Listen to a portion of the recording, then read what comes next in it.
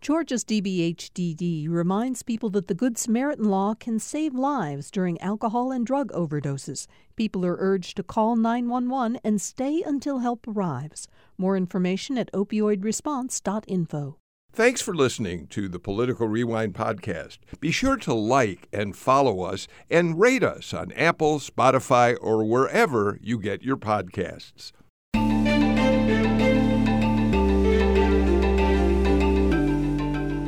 Welcome to another edition of Political Rewind. I'm Bill Nigut. The January 6th committee is continuing its public hearings, of course, and Georgia continues to play a significant role in what they're talking about, including yesterday when B.J. Pak, former U.S. Attorney for the Northern District of Georgia, testified.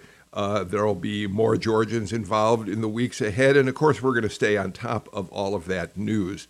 Today, though, and we'll get to that in the show, but today let's start with talking about the very important governor's race that we have here in Georgia between Stacey Abrams and Brian Kemp. So I'm going to introduce the panel and start with developments in that race. It's Tuesday, which means my partner from the Atlanta Journal-Constitution is senior reporter Tamar Hallerman. Tamar, it's great to have you here. I can't help but wonder, given your years of experience of working on the Hill, whether you think to yourself, gee, I kind of wish I were back up there covering this, or whether you're saying, thank goodness I'm not in the middle of all of that.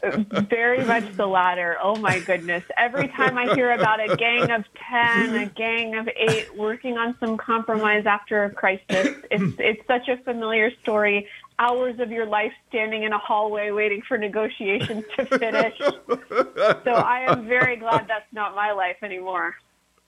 I completely understand that, and we're very glad that we have you here reporting on news in the state and of course, beyond.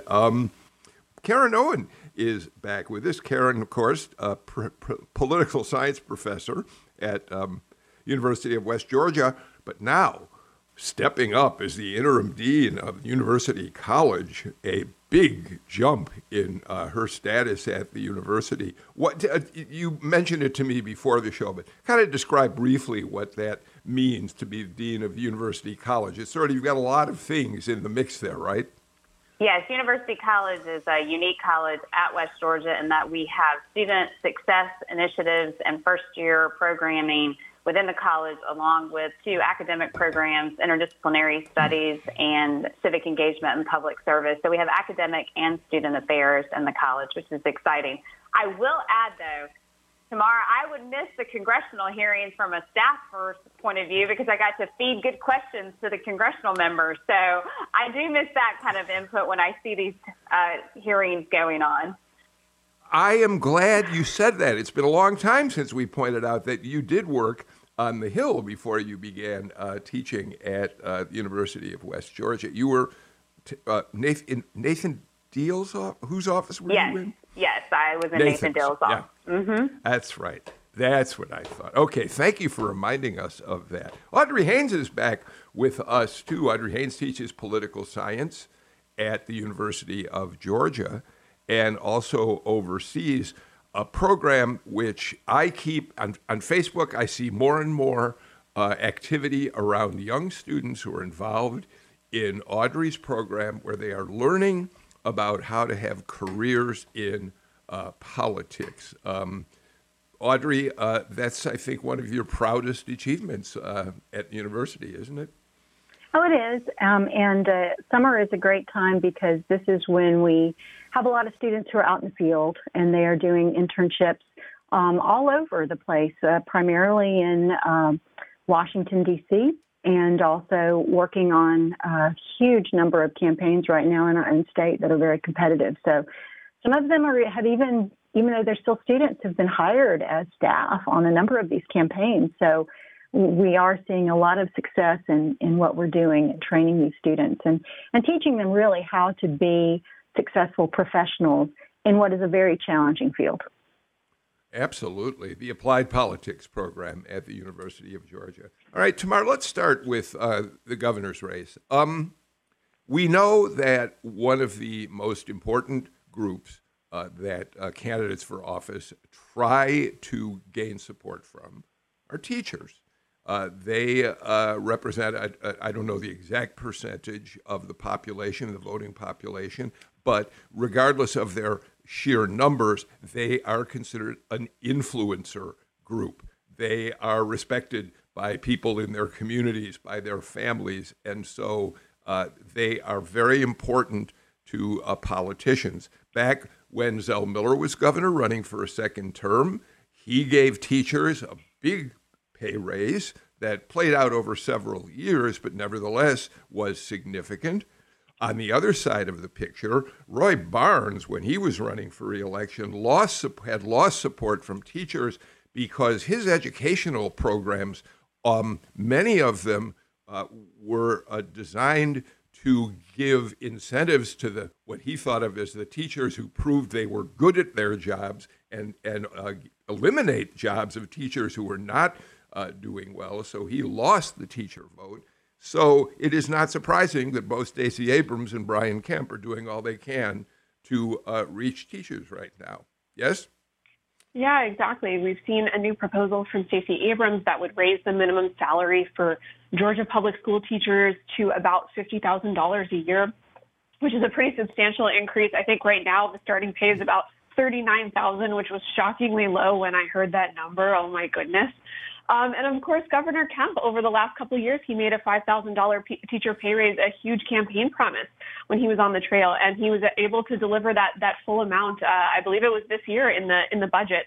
So, of course, this is a huge constituency, as you mentioned, Bill, and one that's very much in the spotlight right now, given a lot of the culture wars that we've seen play out in the legislature, with a host of bills detailing parental involvement in what kind of teachers do. So obviously these folks are on the front lines, and their endorsement matters a lot given the sheer number of teachers in Georgia. And I know Stacey Abrams just got the endorsement of I believe it's the Georgia Association of Educators, which is big. But I know that Governor Kemp won't exactly be sitting on the sidelines when it comes to this constituency either.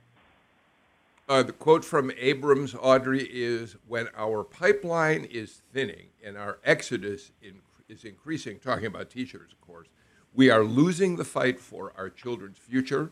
We need a governor who does not see education as an election year gimmick, but sees our responsibility as a guarantee for the strongest future for our people." And Audrey, of course, we have to point out that clearly she and her campaign recognized that the Kemp raises to teachers were important enough that she has to counter them.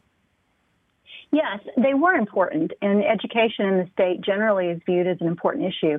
And I just want to point out that the investment that the Georgia government has made over time, particularly beginning with Zell Miller and Hope and Zell, have invested so much into the state that clearly, in terms of our economic status and our educational status, we do so much better than surrounding states. And there is an incentive for both parties to continue that. You know, as far as the campaign goes, I think the number of Georgia teachers is somewhere close to about 120,000 in the state. And even if you're not potentially winning over every one of those votes with a raise, perhaps you are also keeping people from being super engaged against you. So, you know, it has a number of varied effects. And teachers, compared to other states in this state, are paid relatively well. Comparatively, if you look at salaries in other southern states and in the Midwest, we do pretty well. But I think the average right now is somewhere, I think Tamar was right, about 39 to 40-something thousand for beginning starting. And then the average is somewhere around 60,000. So I also think they have to be careful, too, when they're talking about this, because there are a lot of people in other sectors that might, you know, feel like, you know, why are they getting so much attention? But at the same time, most people in the state are parents. They have kids in public education, and they recognize that education is something that really has an impact on their kids' future. Karen, the Abrams campaign estimated that this $11,000 increase just for starting teachers would cost something like $412 million. They say they would pay for this out of the existing budget monies. They would not need a pay raise to do it.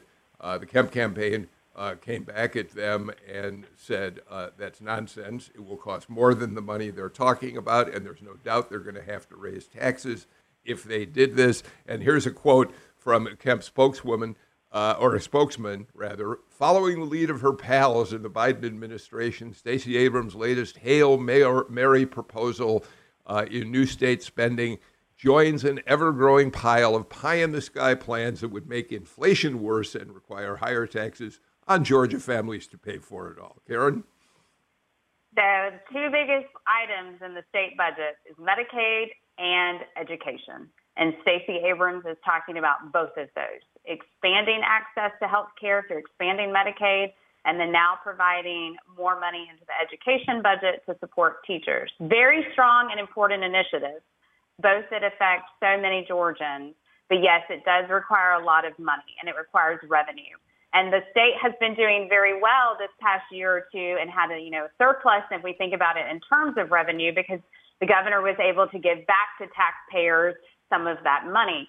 However, if inflation continues at the speed it is right now, if we're facing potentially more interest rate hikes and the Fed can't control this and we end up slipping into a recession, we could have problems like what Governor Nathan Deal faced when he was coming in, and then we get strapped with the budget and there's not enough revenue coming into the state coffers, and you have to look at cuts or raising taxes, which is not a good idea.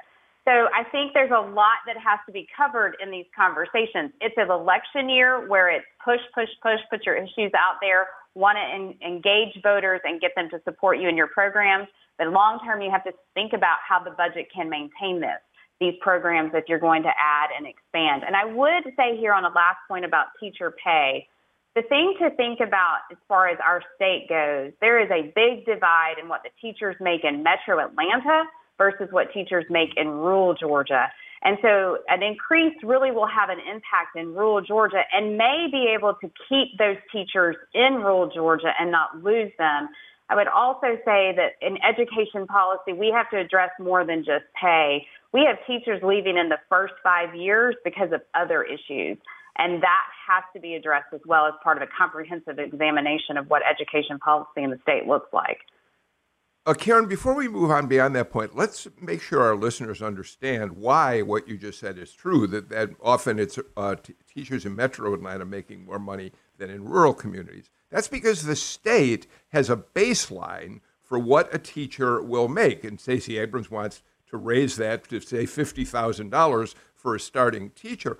But school districts across the state are able to supplement that money with local funding. And it's in the metro area where there is more money available to do just that, whereas in the rural areas of the state, it isn't quite as easy to do. So I think it's important to point out that's why there is often this gap, Karen. Absolutely, you're right. And there's a lot to the idea of what local governments can provide because of their property tax base and commercial base that adds into that. So there's a lot that goes into this formula, but you're correct. There is this baseline where, the governor and the legislature have the ability to provide that minimum, but then the local governments have to supplement that as well. To just continue with this subject for a few more minutes, Tamar, as you pointed out, the Georgia Association of Educators, which represents about 23,000 teachers around the state, did endorse Abrams. Their president, Lisa Morgan, pointed out that this raise from Brian Kemp was fine, but she says that adjusted for inflation, educators are making less now than they did in 1999. But more than that, GAE is concerned about the laws that passed in the General Assembly this year, the book bans that could take place around the state, the restrictions on how you teach about race and gender issues. And she says that those are issues that are of great concern to teachers as well. Yeah, and Lisa Morgan talked about this the last time we had her on the show, and I guest hosted a few months ago, kind of the the Yep. pressure that a lot of these teachers are under, and how even some of these proposals, even if they don't pass, the kind of chilling effect it might have on teachers and fears that it could have when it comes to recruitment and being able to retain people in the state of Georgia. And I know more broadly, COVID has really put a lot of stress on the system. Some folks are leaving the profession because of how taxing all of it has been. So I think in general, a lot of these groups talk about concern of being able to just keep teachers in the profession. And Karen kind of mentioned some of that as well, too.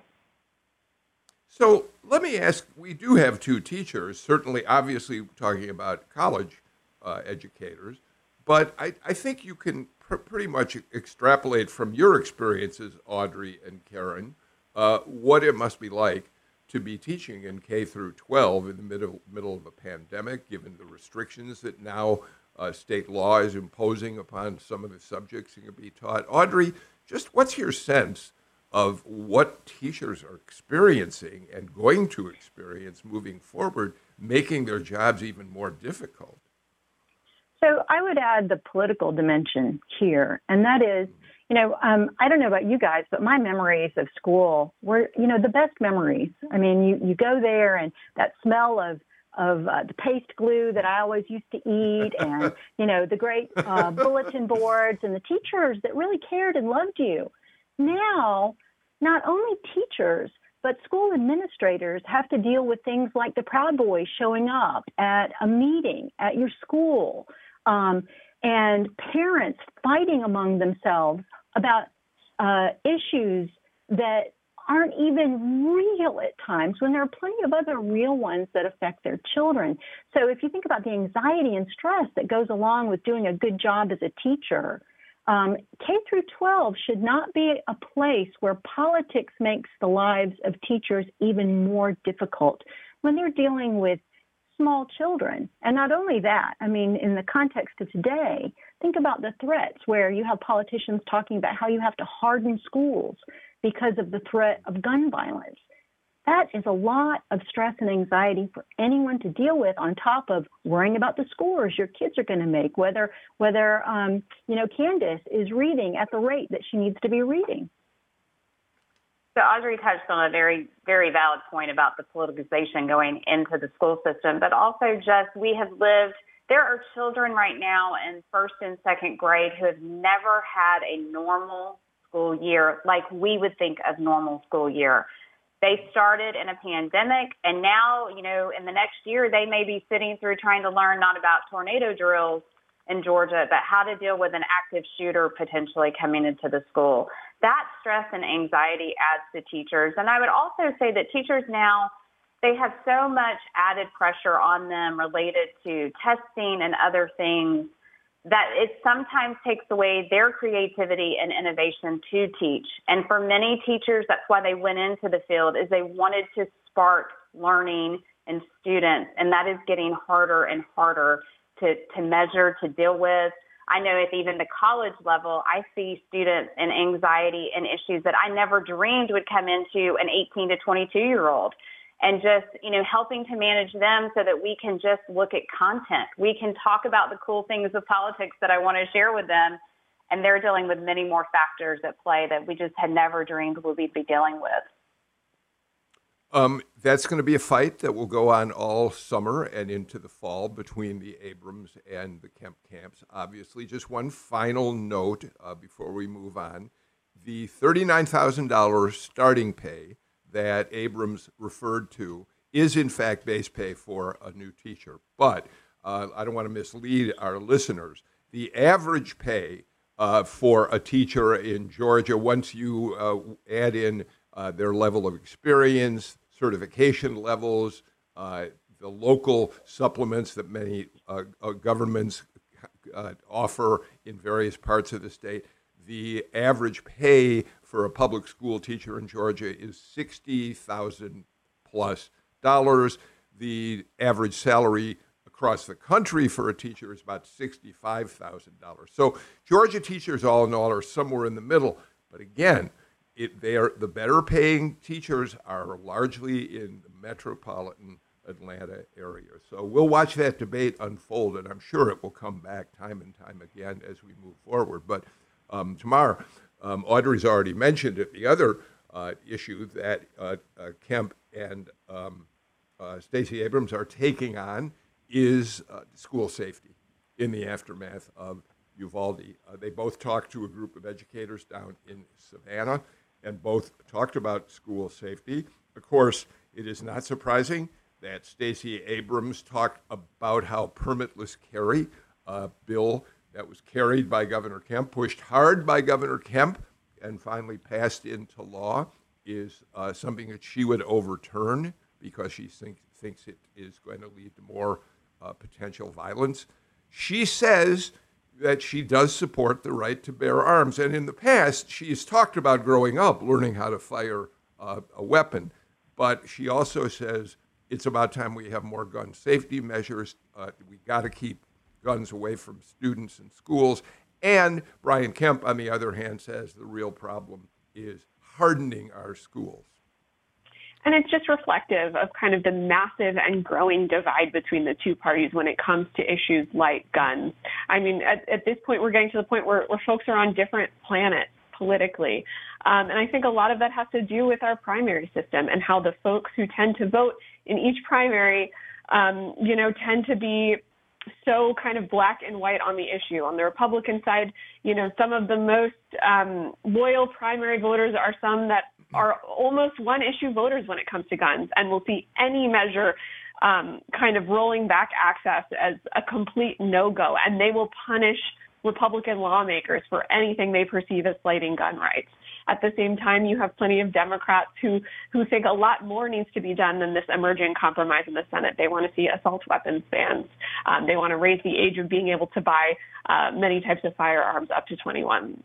So this kind of goes to show the divide that you're seeing everywhere around the country.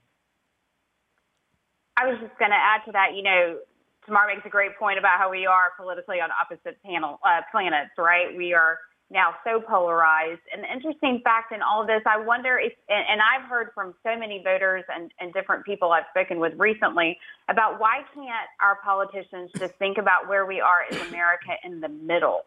So we want some type of ability to own a gun with, background checks and everything. But wait a minute, why does anyone need to have an assault weapon or a semi-automatic weapon if they're not in the military? So I think if you're at a rally with your base, whichever party you're in, you're feeding them what they want to hear. But for those voters who are seeking just a common sense solution, they want the parties to come together and come up with something that's protective of rights, but protective of people. And I'm not sure, if Abrams is elected and she wants to repeal the laws and things, she's got to work with the legislature on what type of safety measures she can put in place. And if the Republicans still control the legislature, is she willing to compromise and come to the table on that will be a big feat. And then also, if Kemp does win re-election and we still have the Republican legislature, what are they willing to go back and address? Are they willing to say that we need to look at the red flag laws, we need to do more, because that's what voters are actually saying they want? Audrey, why don't you weigh in on this? You're muted, Audrey. Gosh, I'm really off the game today. But let me just say there's you're a lot not. of things. There are a lot of things going on right here. And, I mentioned polarization.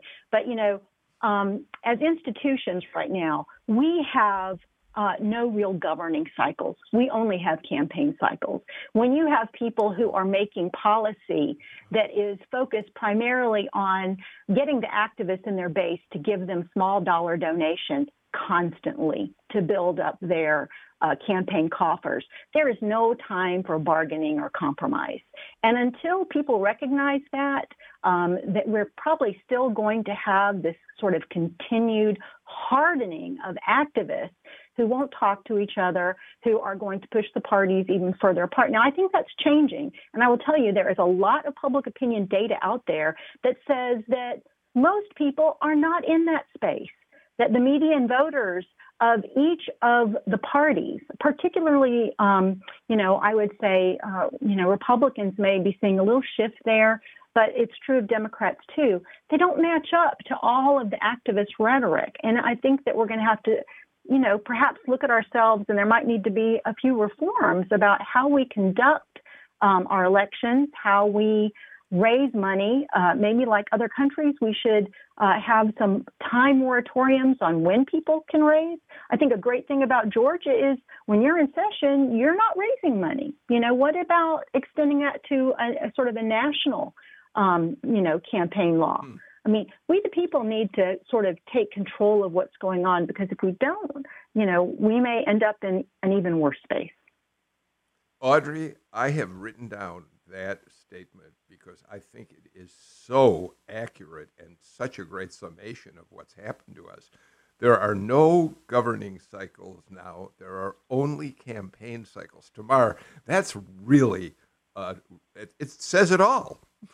Absolutely. And I always thought that covering the House of Representatives, where it was every 2 years somebody would win a hard-fought campaign and immediately have to turn around and start fundraising because they were worried about their reelection. No time to get comfortable in their new jobs, even figure out where the light switches are.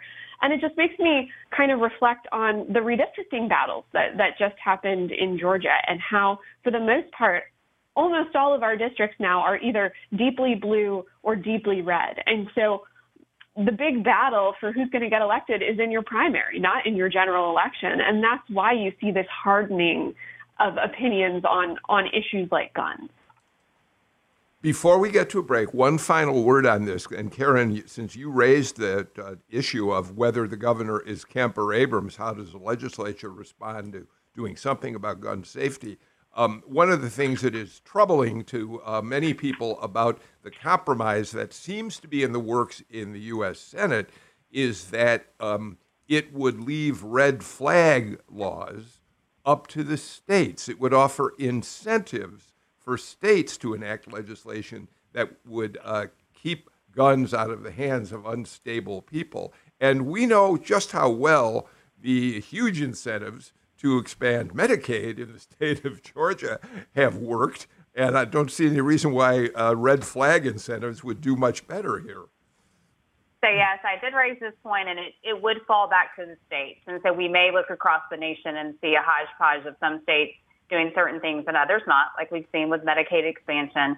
I think the incentives from the federal government will have to be strong for other states to get in line, especially on this. And I think it will be incumbent upon, as Audrey mentioned, it's incumbent upon the voters, the people, to really get active. And if people are not happy with what's going on with safety measures and these guns, then they're going to have to let their legislators know that something must be done and changed, and get that pushing through the halls of the Gold Dome.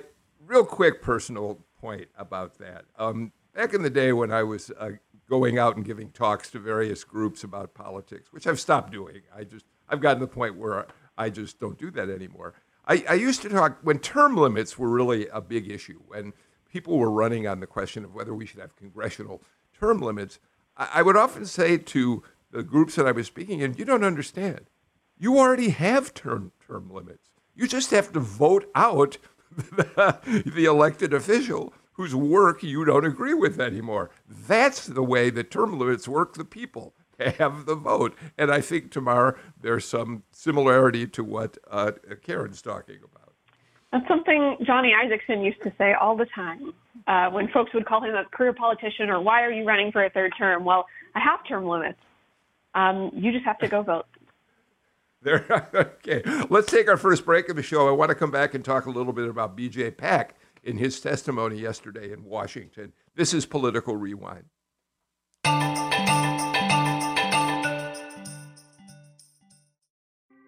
Thanks for listening to Political Rewind. If you like this show, you'll also like Georgia Today. It's a daily podcast from GPB News, bringing you compelling stories and in-depth reporting that you won't hear anywhere else.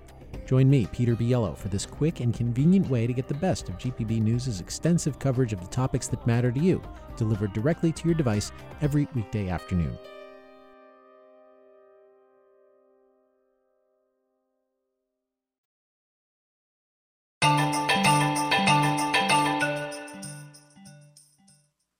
Audrey Haynes, Karen Owen, Tamar Hallerman joined me for today's Political Rewind. I think I learned a big lesson about how to deal with talking about the January 6th committee yesterday. If you were listening to the show live at 9, we talked about, and I led the conversation, what we expected we were going to hear from B.J. Pak, and then from the Fox executive who ran the decision desk that called Arizona for Biden and then was subsequently fired. And I thought we were going to really get into why B.J. Pak resigned abruptly, that they would want to take that up, and we talked about that on the show. I thought the Fox executive would be asked about Fox being complicit with the Trump organization's efforts to overturn the election, and they didn't do any of that, really. And so I'm going to be a little careful in the days ahead, trying to lead conversations, imagining that I think I know what the committee is going to do. And the reason I mention it now is that it's clear, Tamar, that this committee is very focused on, in a way, they know what they want to accomplish. So B.J. Pak spoke for just a very few minutes yesterday, but what he talked about did, in fact, help them make their case for how Trump and his allies, from election night on, were trying to perpetuate the big lie. And they didn't want to talk about his abruptly resigning. It didn't really fit into the narrative they need to establish. B.J. Pak, Tamar, did tell the committee that after all the investigations that his office did, they found no evidence, we already know this, that anything in Georgia lived up to the conspiracy theories that particularly Rudy Giuliani was putting forward, right? Yeah, B.J. Pak talked about how Attorney General Barr had asked him to look in specifically to some of the claims that Rudy Giuliani was making about the State Farm video with the famed suitcases full of ballots that Rudy claimed was a smoking gun. And U.S. Attorney Pak mentioned, I looked into it. There's really nothing behind it. It wasn't a suitcase. It was the official ballot box that was used. There was a little bit of confusion that day. Folks thought that they were done for the day with vote counting. They were eventually called back in. But overall, no smoking gun at all. Taking a step back, Bill, it's becoming very clear just how curated these hearings are. I mean, they've talked to something like 1,000 people, sifted through 150,000 documents. You kind of have to be very deliberate in terms of what you're going to be presenting to the public. They had already talked to B.J. Pak behind closed doors months ago. So they kind of, they must have known how he was going to talk about certain things. They probably knew where he was willing to elaborate or kind of talk about something that helps the narrative that they're pushing forward. So I think they're just being very deliberate in terms of what they tell the public, just because they know that the public's attention span is very limited. They don't want this to be like a normal congressional hearing that drags on for 6 hours like every other hearing that everyone tunes out on Facebook. They want to keep this as riveting, must-see TV as possible. So it makes sense to me why they're doing such short, targeted questioning. Yeah, I think you made it. That's exactly right. And it was a lesson that I learned in terms of trying to anticipate what might happen. Audrey, we heard the most testimony yet from Bill Barr, who obviously repeated over and over again how disgusted he was with the wild conspiracy theories that were being spun by Trump and his allies. He called them whack-a-mole. One crazy theory would pop up one day, another day it would be something new. He said that the allegations in the movie 2000 Mules, which was, we've talked about it on this show before, made by Dinesh D'Souza, who is a real conspiracy Trump guy, which claimed that surveillance video of Georgia voters showed them dropping off multiple ballots at drop boxes. Barr said those were investigated by the state's top law enforcement agencies. The GBI determined there was no truth or substance to any of that. And he said, quote, "I was totally unimpressed with it." But Audrey, weigh in on this. A couple of things. I think really what the committee was trying to do was to illustrate to people that, this was not something that there was widespread belief or support among many of the people that Trump appointed that were longtime Republicans that worked in this environment. They were telling him there's no evidence this is fraud. We've investigated everything 100%. But this was driven by a handful of enablers and people who were basically on the dole from the Trump campaign and Trump himself. And, so I want to just say, too, that the committee understands how it has to reach people. And in my propaganda class, I teach this theory. It's William McGuire's theory of persuasion.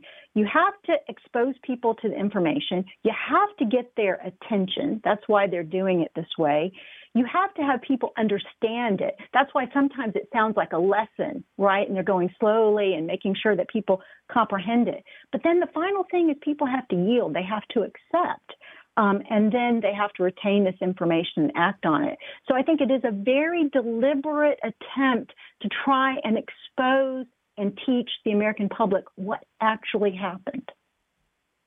Audrey is correct. This is a different type of congressional hearing, and Tamar hit it as well, right? That it's curated, it's purposely put information in front of the American viewers about how this all has transpired and explaining it carefully, versus if you think back to just the impeachment trial and how that committee hearing ran and the questions and the evidence that was being put together, how different that is, and how the tuning into that and learning is so different than what we're seeing at this point.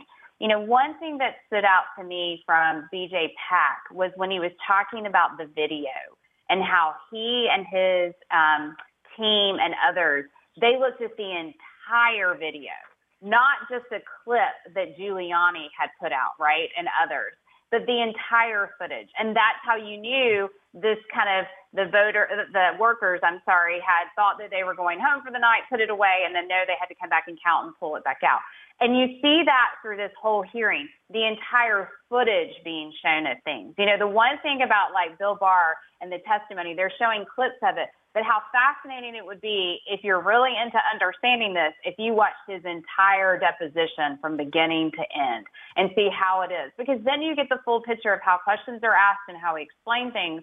The American public's attention span is not for that, but we learn when we see the full video footage or the full testimony. That's when we really understand what's all been going on. Yeah, I really love the fact that you're all saying that this is a very different kind of congressional hearing than we're used to. Tamar? Yeah, and I think it's worth just taking a minute to kind of explain what a normal congressional hearing is and how, frankly, boring they are. I've covered so many in my life. Minimum about 3 hours, usually 3 to 5 hours. And, there might be 20 committee members, and every single one of them wants to give an opening statement, what I call press release speeches, where they can make little clips that they can put in their press releases. Senator so-and-so really hits it home on this point.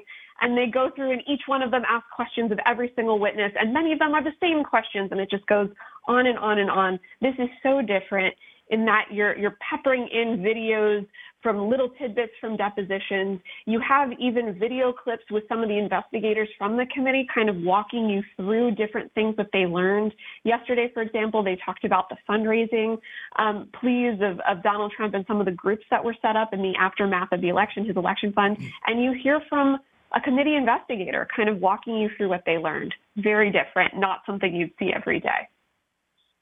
Thank you for putting it all in context. Before we get to a break, and we're not going to have a lot of time today on this tomorrow, but it'll play out over a period of time.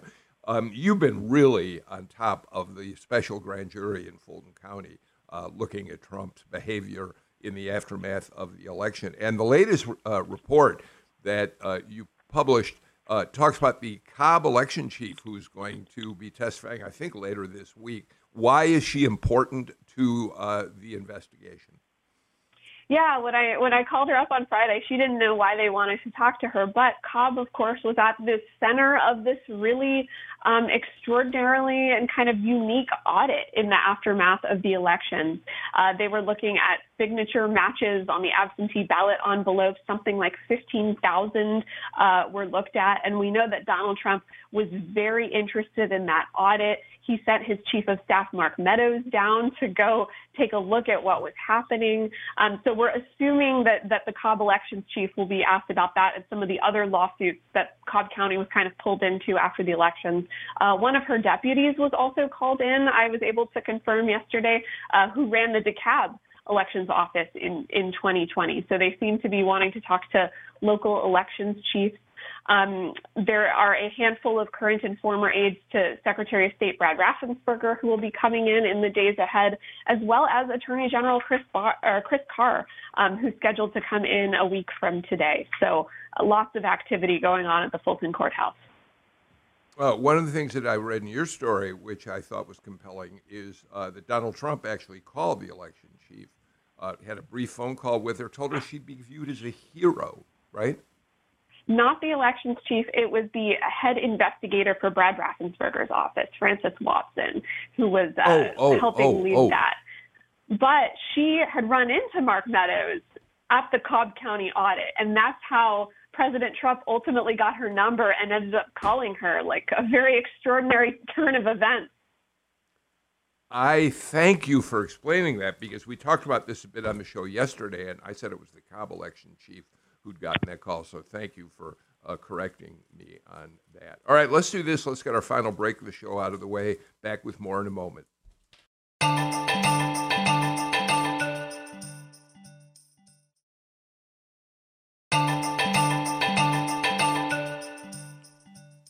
Tomorrow's Political Rewind newsletter day. We'll put it into your email box. We'll just send it right to your inbox.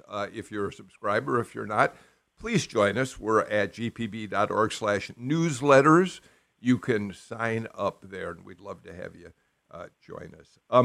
Let's move on. Tomorrow, let's talk just a little bit about the 10th Congressional District Republican runoff race. It's maybe, I don't know, how do you decide these days what the nastiest race in town is? But let's just say it is really nasty. Vernon Jones, who is the Trump-backed candidate, running against Mike Collins, whose father was a member of Congress, Mac Collins, and they are going after each other in the bitterest terms, most, I think in some ways, offensive terms possible. Yeah. There are mailers coming out from Mike Collins' campaign calling Vernon Jones a radically anti-white racist. You have ads from Vernon Jones with a little kid who's pretending to be Mike Collins saying, "My daddy was in Congress and that's why I deserve to be elected." This has quickly turned nasty, and we have about a week to go before we know who will emerge as the victor of that contest. Audrey, you got a mailer from this one of these campaigns.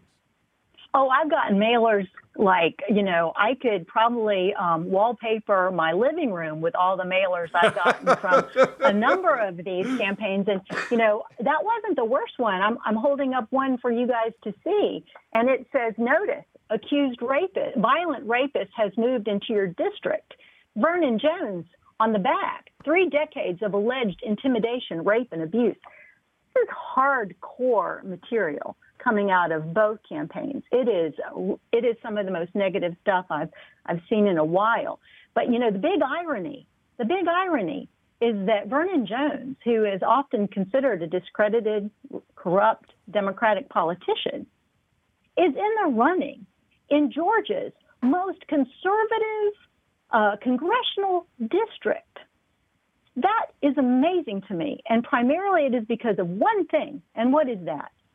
A Trump endorsement, among the hardcore conservatives. And here you have Mike Collins, running again. It is nasty, but it is also one of the most ironic races that I have ever seen. Karen, to quote a famous statement, politics ain't beanbag. We've seen nasty campaigns before. What gets us to this level? I mean, why do some campaigns turn as exceedingly nasty as this one? has done. So I think we know mudslinging's been out there, right? But this, I think, is a turn. Interesting about what I see from Vernon Jones, and Audrey would know more. She's seen the mailers more than I have. But it's a turn to me. He's also playing from the Donald Trump playbook with ideas like little kids, like we had kind of, the comments to Marco Rubio during the 2016 campaign, or Ted Cruz. It's kind of a playback on some of those. And he is relying on that Trump endorsement in a very conservative district. Interesting fact, Audrey, correct me if I'm wrong, but Vernon Jones does not live in the 10th district, does he? Is he moved in yet, or? Who knows? I mean, I'm pretty sure he doesn't. And he's just hard to know. I mean, what's going on in that campaign. It is fascinating that he's moved, he moved out of the governor's contest into this one and then has risen into this runoff competitively. You asked me why it's so nasty. I think part of it is it's trying to capture the attention of the voters, getting voters to turn back out now in a runoff. That's a drive. We just lost your audio, Karen. Karen, did you mute? We just lost some audio. Tamar, can you hear me? Yes, I can. Audrey, do you hear me? I can. Okay. We've lost. Audrey. While we're waiting on Karen, can I say that I was the University of Georgia hosted a debate on the 10th congressional district. Mike Collins, did not come to that one and had a conflict, but Vernon Jones was there along with all the other ones. And most of the stuff that Vernon Jones was talking about was like infotainment. He would make jokes all the time. He would, make Fresh Prince of Bel-Air jokes and, very limited discussion of policy. It was a very strange environment to be in. Karen, are you back? No, it completely went off. Okay. Well, we have you back now, if you can hear me. So, Karen and Tamar, I'm going to read you the actual quote because I think it's interesting. Politics ain't beanbag. The term originally came from a 19th century novel by a writer named Finlay Peter Dunne, obviously an Irish writer. And one of his characters is an Irishman named Mr. Dooley, who likes to sit in his favorite Chicago bar and talk about politics. Here's the full quote. Sure, politics ain't beanbag. 'Tis a man's game. And women, children, and prohibitionists do well to keep out of it. Tamar? Yeah, this, runoffs are hard and they're unpredictable. I mean, if primaries only attract your party faithful, runoffs are even more of that. So it's about driving excitement, throwing red meat to your base, driving folks to come and vote for you. And this also helps money come into the race. People get so outraged about it. So I see why they're resorting to this. And especially once you start hitting, somebody for their daddy, you're bound to get a response. Yeah. All right. We've only got a couple minutes left. Let's just for a couple minutes. Karen, I'd just love to get your take on the fact that New Jersey Governor Phil Murphy has now been sending out letters to a number of states that have strict abortion laws, Georgia being one of them. We're told that by Greg Bluestein, who'll be on the show tomorrow, we can talk more about this, that Murphy sent a letter to 7 major Georgia-based corporations, they would not name which ones they are, basically saying you should move out of this state for the good sake of the women who you employ who deserve to have access to safe abortions should they want to do that. Now, I don't know how far he's going to get, but it's an interesting shot across the bow, Karen. It definitely is. It shows that New Jersey definitely wants some companies to come back because they have lost. I mean, we could look in Sandy Springs at Mercedes-Benz headquarters, came from New Jersey and now in Georgia. So a play to get companies to come back to the Northeast as they've moved south. I mean, other states, Georgia's been guilty of this, right? Writing letters, trying to bring companies here. It's not a new ploy. I think the new piece is not an economic tide, but it's a, rights tide into women's rights and other public policy initiatives that he's driving. I would say that if, New Jersey and other states are wanting to get companies back, they're going to have to think about their workforce, talent, the quality of the state, the living work-life balance, and also the tax environment. Because I think what brought corporations to Georgia were tax incentives and the low cost of living. And so how is New Jersey going to counter that? They can provide the conversations on policy areas where they're protecting rights, but are they willing to kind of incentivize those companies back with some kind of tax break or a way of talking about the quality of life in their state, how it's different, not just for women, but for all the workers that would be coming back? Yeah. And of course, Audrey, anytime there's an attempt at a raid like this, it gives Kemp and his allies the opening to say, we're the best state in the country to do business. We've been named that over and over again over the years.